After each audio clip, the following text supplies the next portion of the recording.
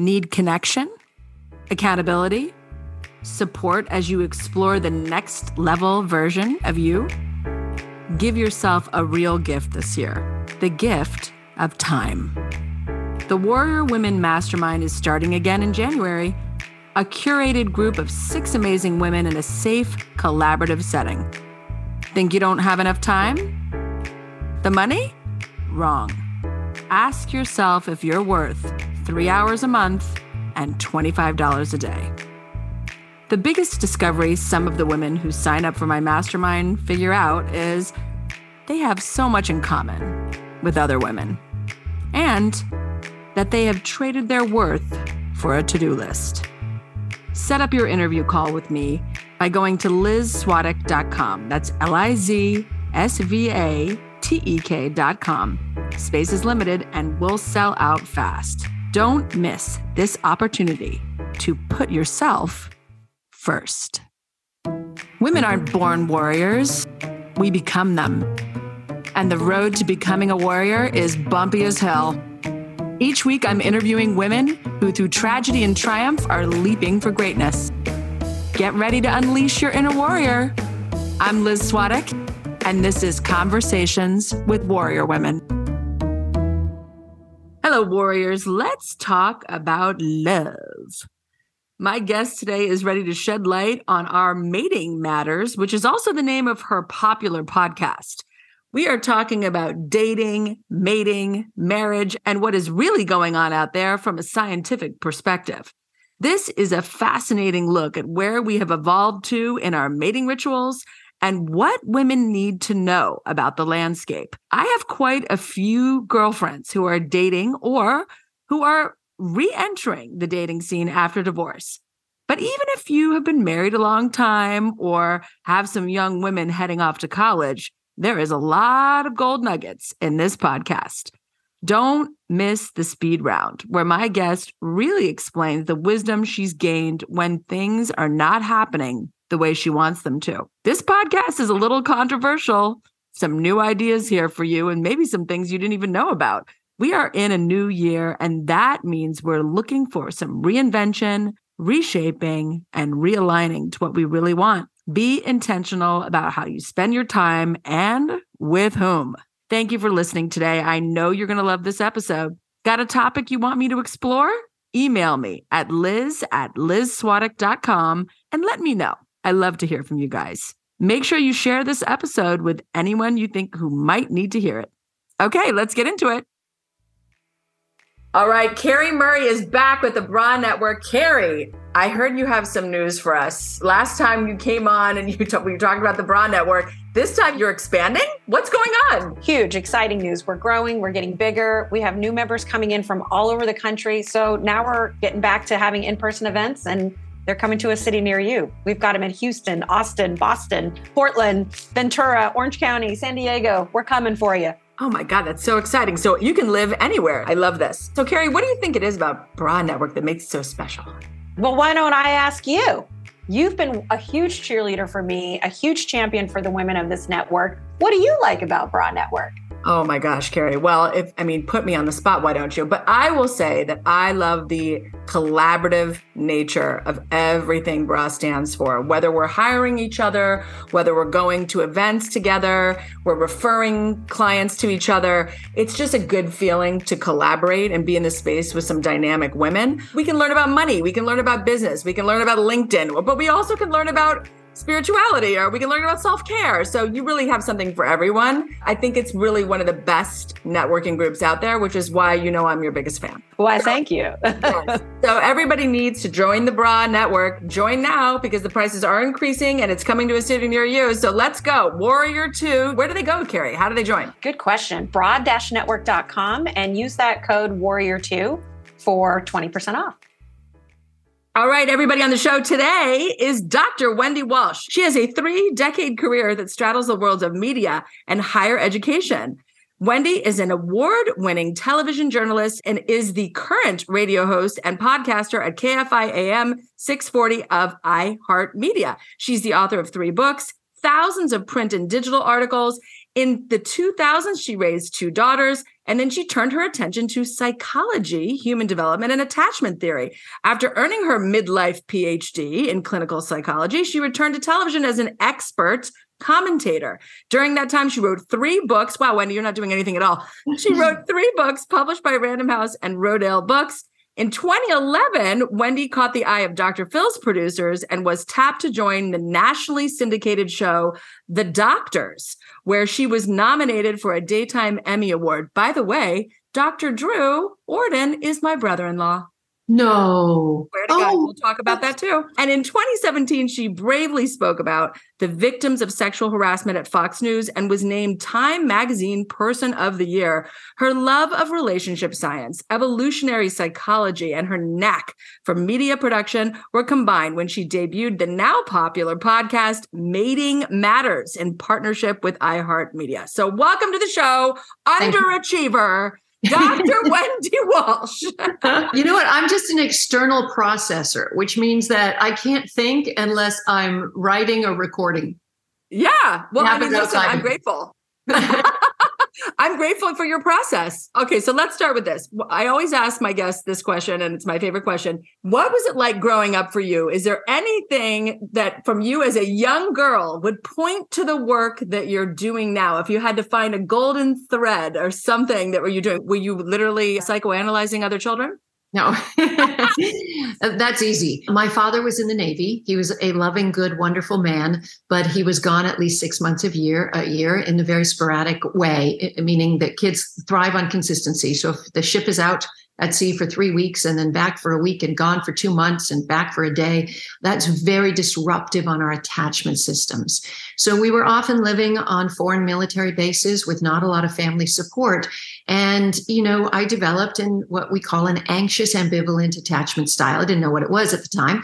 And my model for love was filled with longing for the good man away at sea. So I love long distance relationships. I loved bad boys who were avoidant. And really, my interest in relationship science, like many scientists' interest, is about making sense of what was going on in my own life. And then I started to realize that, I'm not the only one. That actually 1/3 of American women have experienced some sort of abuse in childhood, whether it was sexual, emotional, physical, whether it was neglectful, or that abuse often came at the hand of someone they loved. And so it became intertwined with their idea of what love is. And so I started to understand that learned behaviors can be unlearned. And through my journey through textbooks and also getting lots of psychotherapy, I am just trying to scream from the rooftops that everybody can find a healthy, secure relationship and keep it. And that's why I'm here. I love that. I love that because I think that's a comfort just to know. I will say that the day that someone first offered to me, your thoughts are choices. Mm-hmm. I literally was like, what? What are you talking about? And that was a game-changing day for me. That was like the first day I started realizing that, you don't have to be trapped by your mind and feel that your mind is running the show, that you can actually do things and there's tools to quiet the mind and to get yourself in the position, Dr. Wendy, I would say, to receive an amazing relationship, right? That you always want and deserve. So yeah, I would say that relationships are far more about skill than luck. And if you can learn some good relationship skills, you'll actually be more attractive to more people. But I want to say, when you said our thoughts are choices, unfortunately, most of our thoughts are unconscious. So that's yes. 100%. The trick is to make the unconscious conscious so we can manage things. Yes, no, well said. I mean, the subconscious mind, I didn't know that was running the show 95, 97% of the time. That was also a big shock to me when I learned that one. Well, let's talk about your Mating Matters podcast, because, from one podcaster to another, Dr. Wendy, I'm always fascinated by other people's podcasts, and I love yours.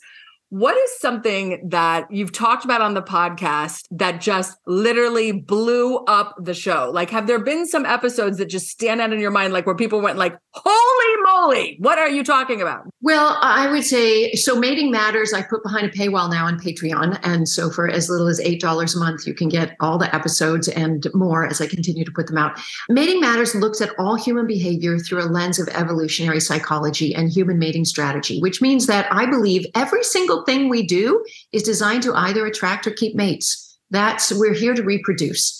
I also love to interview lots of great thinkers in the world of evolutionary psychology. And so I'd say the two episodes that get the most attention are The Trouble with Testosterone. That episode talks about how high testosterone men, the men women love, known for their deeper voices, more muscle mass, sometimes more emotionally avoidant. And you can always tell them by the length of their ring finger. If their ring finger is longer than their pointer finger, they're very high in testosterone.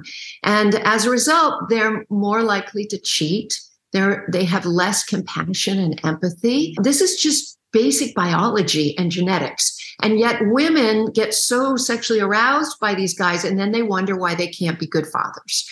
So that's an interesting episode. I interviewed all kinds of men with different vocal tones and then measured their fingers, and we talked about it. And then another episode, people are really interested about women's reproductive choices and female mating strategies. And there are an entire range from, I think one is called Mothers, Wives, and MILFs, and all the ways that women manage to reproduce and still attract or keep good mates or expel bad mates. And one called Hidden Eggs. And it's about why we evolved to have concealed fertility. In other words, every other primate has those, for want of this is not textbook terms, has those swollen red monkey butts. They have swollen red vulvas that let the mates know they're ovulating, it's time. But we're the only primate that has completely concealed ovulation, where for 3 days of a month, men can't tell if you can get pregnant or not. And women often don't know if they can get pregnant or not. And why did that evolve in our species? That's all explained in the episode.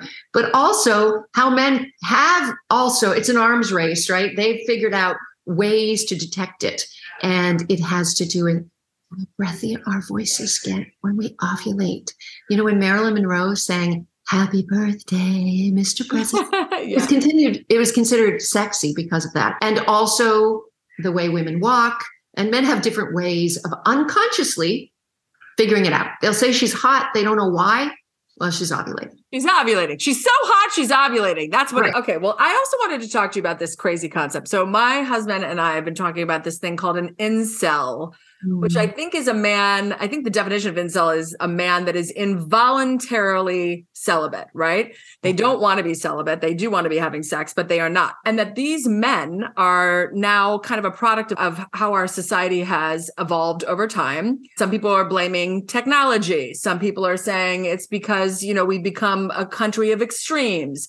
But I feel like you would be the perfect person to ask about this and to ask like how this has evolved in our society, where it comes from, these incel men, and what you think about that whole concept. Okay, in order to set it up, I want to remind you that human beings have two jobs on this planet. One is to extract resources from the environment, food, shelter, what have you. And once they've done that, to acquire and maintain mates. Now, we have left the industrial age, obviously the agrarian age, farming and industry behind us. We've now entered the information age, where women are actually more uniquely selected to extract resources from the environment. We're better talkers, we're better texters, we have more social sensitivity. And so as a result, for the last 20 years, we've seen an increasing feminization on college campuses. For every 2 men that get a college degree, there are 3 women. Even in graduate schools and even in the hard sciences, we're seeing 50% women now. Now, what happens to a mating marketplace when women become highly educated? Well, women don't like to date down. Women also have rolling around in their own bloodstream an old version of patriarchy that says, I need a protector provider. So the more degrees a woman has, the more money she has, the more she wants a mate to have even more. There's a lovely sociologist in Scotland who calls it the George Clooney effect. The more the woman, right, exactly. And so what happens is She doesn't want to date the guy without the college degree, or if she has 2 degrees, she doesn't want to date a guy with 1 degree. So what happens is she's holding out for this alpha male that all the women are clustering around on the dating apps in a very unnatural way, is that culture will arise things like polygamy. The alpha males will be like, oh, come on, we're going to have an open relationship. How about conscious non-monogamy, babe? Let's open it up. Ethical non-monogamy. Men created this. Trust me, women did not create this. Also, cultures will start to condone same-sex relationships with the female sex because women would rather date a highly educated woman than an uneducated man. And as a result, you get left with this group of, I call them marauding males in the lower classes who can't find mates and are really, really mad. And so crime goes up, sexual assault goes up. I recently on my podcast interviewed Joe Henrich, who is head of anthropology at Harvard University, and he wrote an amazing paper on how we need to normalize monogamy, that monogamy has been rising around the world, not for puritanical or moral reasons, but because it keeps society safer. If every man has a mate, then he's not going to be out there robbing banks and raping.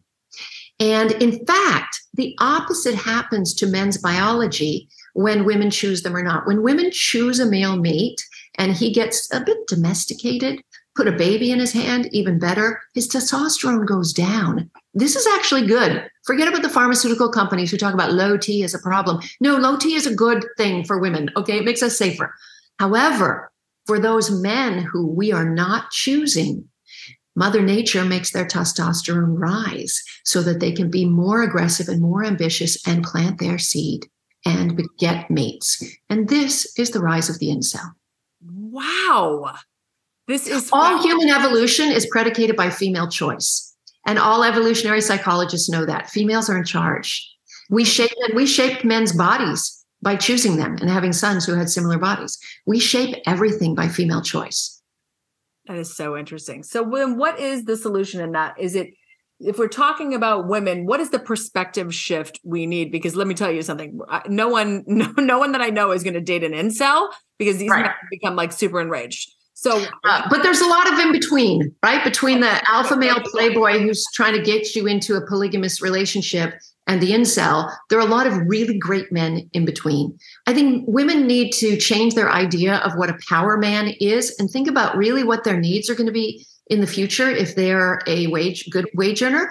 I think their idea of a power man might be a guy who can power a stroller, right?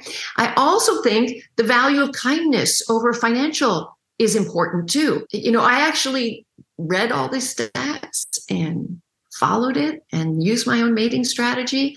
And I have a wonderful, secure relationship for the last 2.5 years. I love him so much.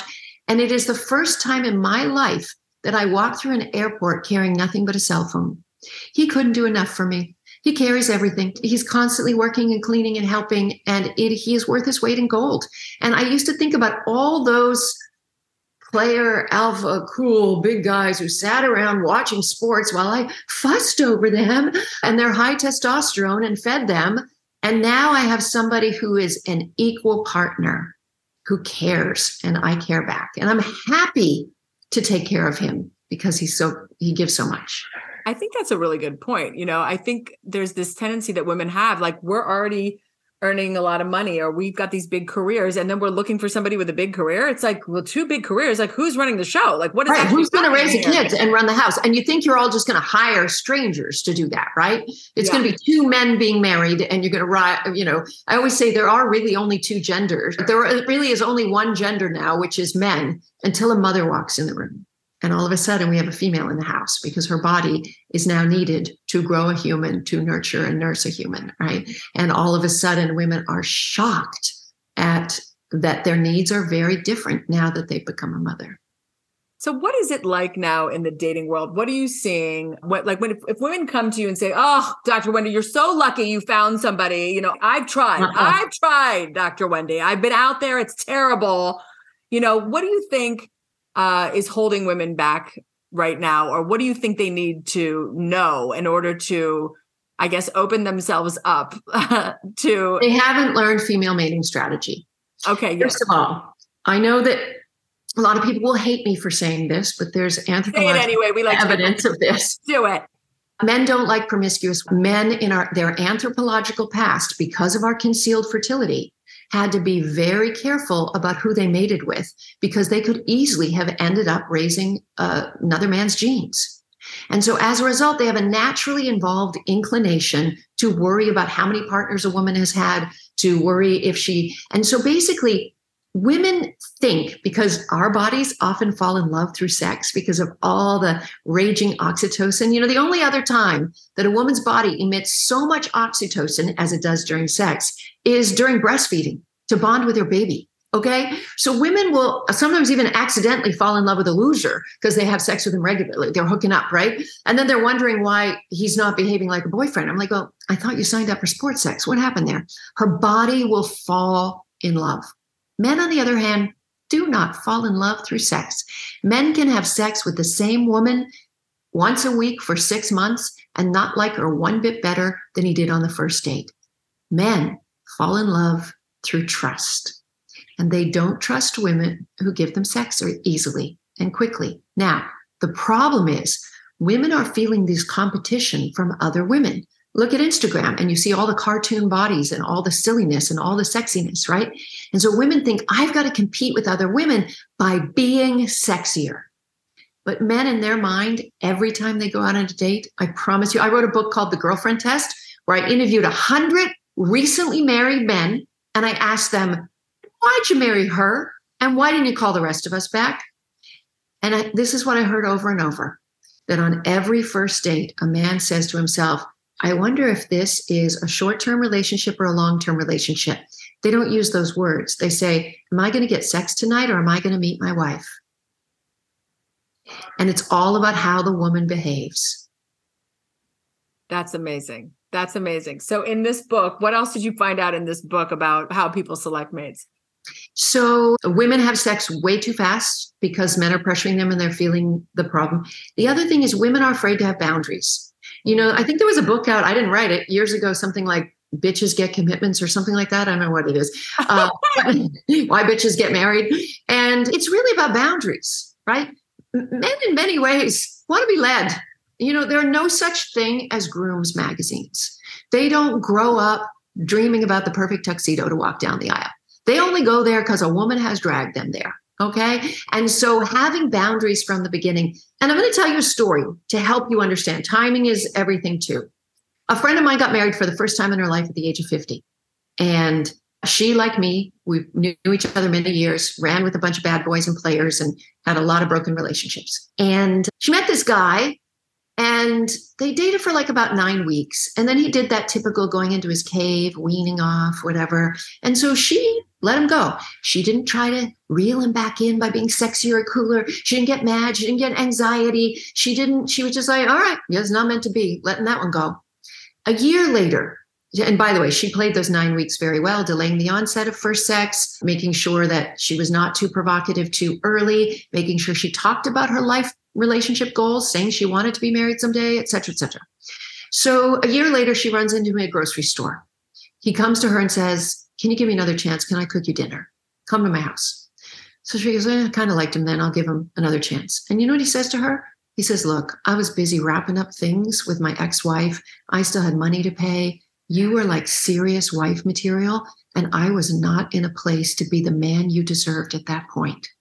But I am now. And they're married. Incredible. That's incredible. So women blame themselves, try to do all these tips and tricks and sexy things to reel in that guy instead of going, you know what, lift your paddle and let the river take you. Maybe the timing's not right. Or maybe this is just not a good match. You're not a bad person, Lady Jane. Maybe it's just not a good match.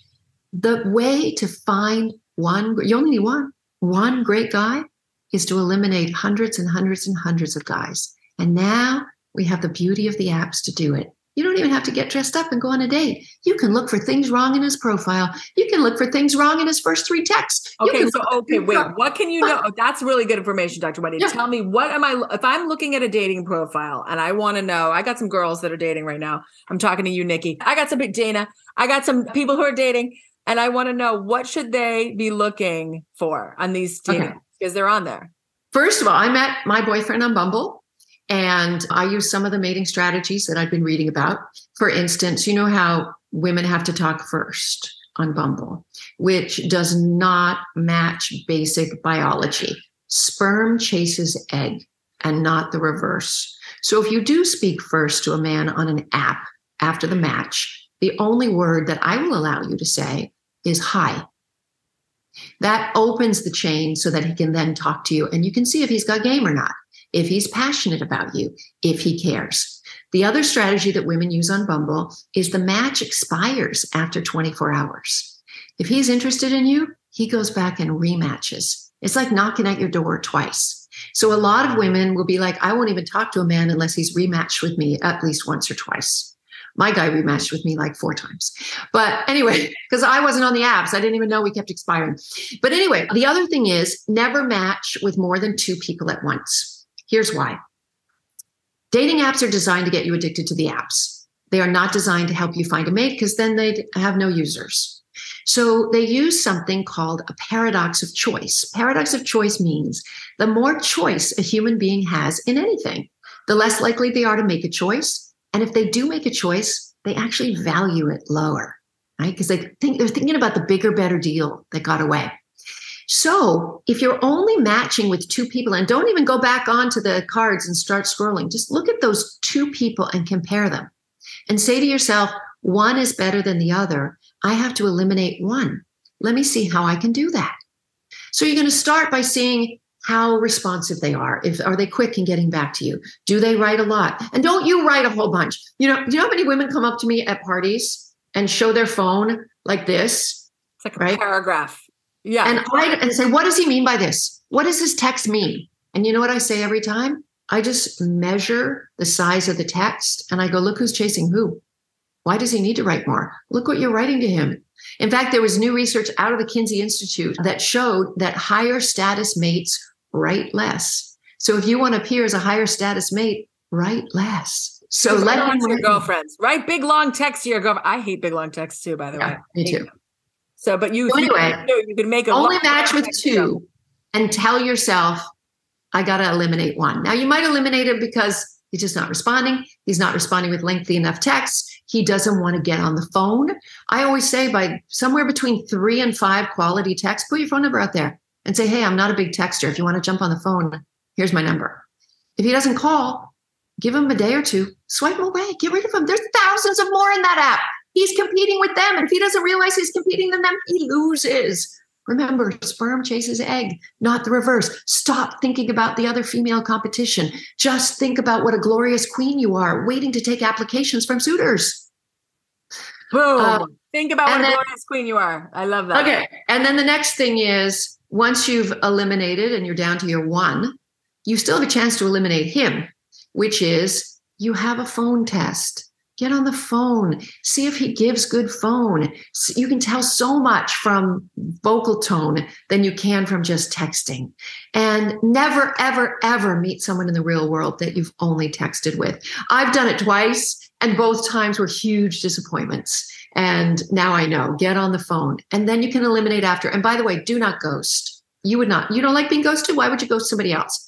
So I used to have a very canned text that I would send about, an hour after the phone conversation, half an hour or something. And I would say, hey, it was a pleasure chatting on the phone. Good luck at whatever. Your daughter's wedding next week, whatever they mentioned. I don't think romance is in the cards for us, but I'll keep you in mind for a friend. Oh, that's a good thing to do. They either responded with thank you. That's very nice talking to you too, or nothing. But nobody got ghosted by me. Everybody got something. Because you know what? You're finding people by zip codes. You're going to walk into a business meeting someday and that guy's going to be there. Yeah. You're going to drive your kids to school and he's the other carpool dad. Like you're going to run into people. Yeah. So be nice. Yeah, you got to be nice. You got to be nice. So tell me what mindset, because you've done a lot of things, Dr. Wendy. Like you've got a lot. I didn't even read your full bio. Your bio is too long because you've done a lot of things. What kind of mindset have you had to cultivate to do all the things you do? Because it's not, you've raised daughters. You've gone, you're a mom. You've published works. You've written books. Like you've gotten more done than most people I know. So, but also I'm talking to you and you are the most chill, but you are not a stressy, overwhelmed, pressured woman. So I'm curious. Except when we tried to schedule this. My schedule's a little tight. Listen, busy is one thing. That's naturally, you've got things going on, but you're not a pressured person. So I'm curious what kind of mindset you've had to cultivate to do all the things you've done. Well, I think human beings naturally strive to succeed. And that one thing that's really good for our mental health is looking forward. In fact, research on long-term monogamous couples is the ones that stay happy are the ones that are always planning something together. They're always looking forward to the next thing. Even if it's, a house remodel, even if it's, oh, there's my darling, just walked home, I heard the door. Even if it's, retirement together or planning something, right? And so in my life, I'm always planning and I'm always looking forward. I wouldn't say I even do it consciously. It's just my natural tendency is what's coming next that's going to be exciting for me. Because, I teach developmental psychology, and Erik Erikson said, this is the stage of generativity, where at a certain age, you want to continue like giving to the next generation, to continue creating, to leave a legacy, right? And I think that's really what motivates me, is just wanting to look forward to something because it's good for my mental health and also to leave something behind. Well, what is next for you, Dr. Wendy? I mean, you've done so many wonderful things. You're still a young woman. What's next for you? What are you looking forward to now? What's coming? What's really interesting is the happiest thing in my life is my real estate career. Wow. When I was a young woman, I was terrified to own income property, but a friend who was a realtor convinced me to buy this apartment building I'm sitting in now. And over the course, I raised my kids here up in the penthouse. Now I get money for the penthouse, but I raised my kids here over the course of 20 years. I remodeled bathrooms and kitchens and floors, and sometimes they're on Airbnb, sometimes they're long-term tenants. And now I bought a farm in Southern Oregon, and I'm slowly remodeling all the buildings up there. So I'm happiest dealing with an electrician and a plumber, to be honest. That is amazing. And it's also fun to go into new zones. When we're learning and growing and expanding, like you talk about the forward motion and looking forward to things. I always try, all the women I coach, I'm like, women are like dogs. We want to go forward. Like if you don't walk a dog, they're depressed. Like dogs that are not walking forward are losing their minds. So we want to be going forward. Like it seems in our minds that we want to be like, oh no, I like my comfort zone. I like my slippers and my stay home. But that's actually not what we like.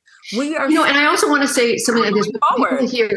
When people hear, oh, Dr. Wendy in real estate, she must be rich. Look, I've never been rich. At times during the Great Recession, I am very resourceful.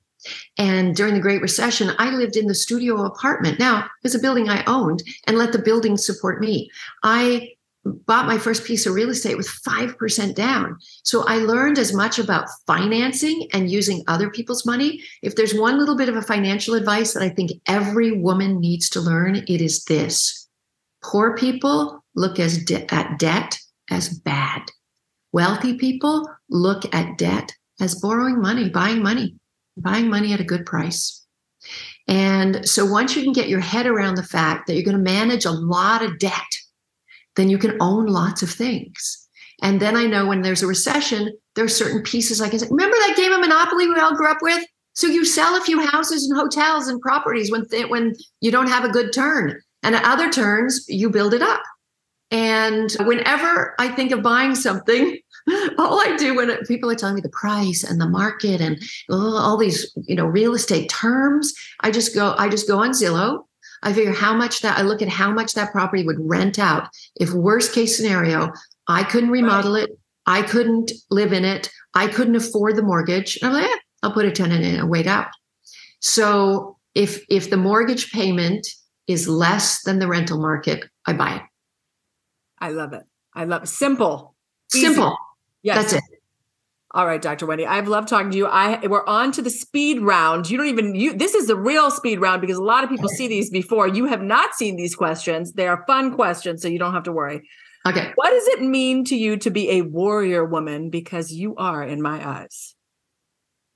Well, to be fearless about speaking out about sexual harassment or sexual assault. I took a big risk when I spoke out on behalf of victims of sexual assault or sexual harassment at Fox News in the New York Times. And the thinking then was that you would be blackballed in the industry and it would be a terrible thing. But, I got nothing but love. And the Me Too movement has continued. And we're seeing a backlash now against the Me Too movement. So now more than ever, women need to be warriors with their voices.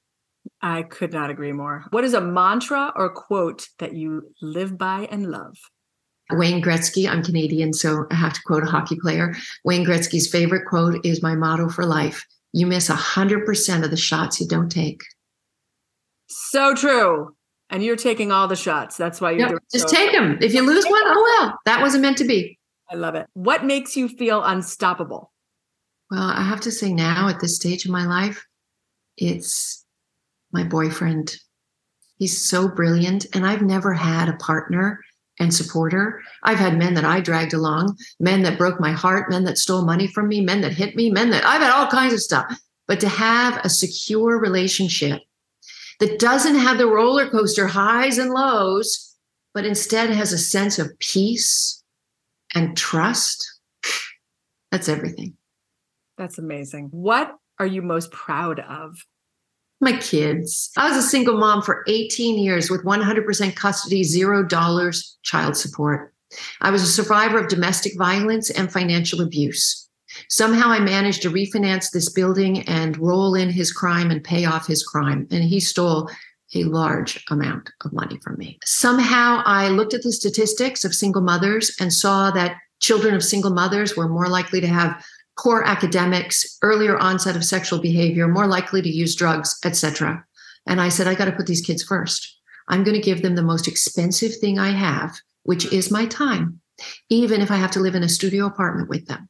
And I am very proud to tell you that my daughter graduated from Harvard.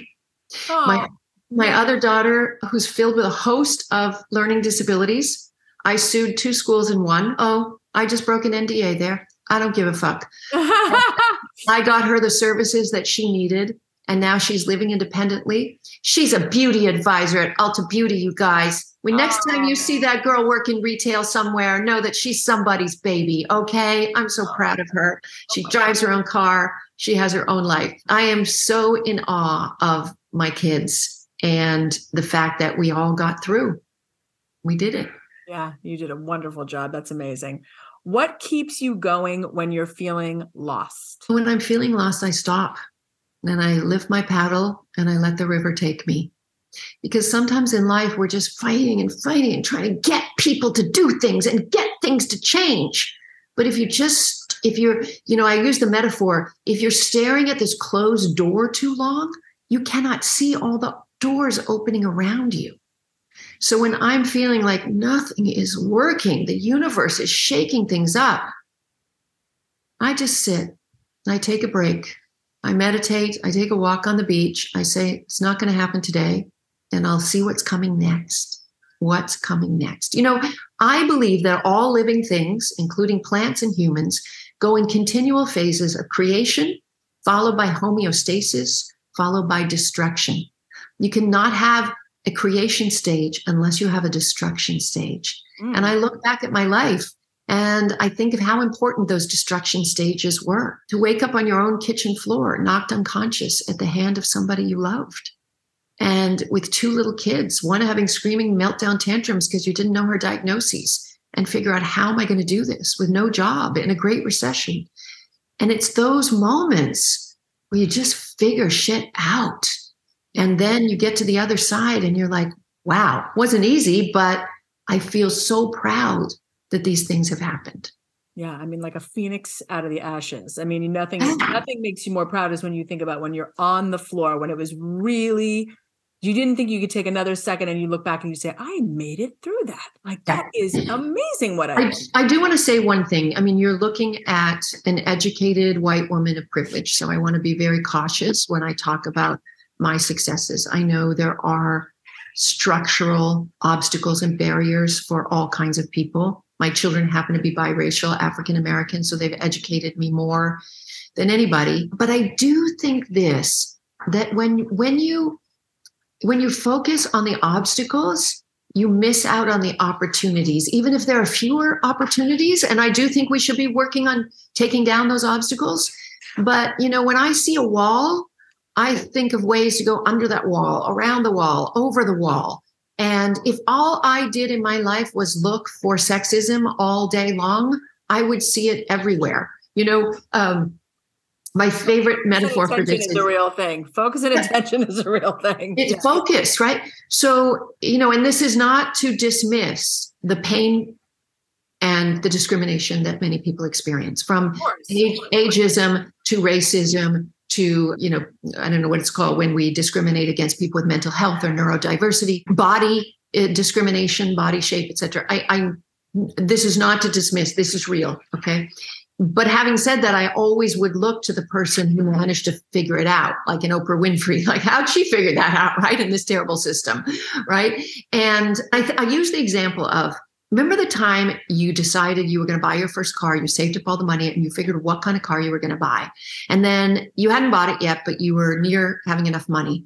And then at every intersection, that car appeared. It was everywhere. Yeah. Because you knew you wanted it, you deserved it, you were about to have it. It showed up everywhere. You just noticed it. You never noticed it when you were focusing on the fact that I'm on the bus. I just need to take the bus. Yeah. So true. What's it like when you're pregnant?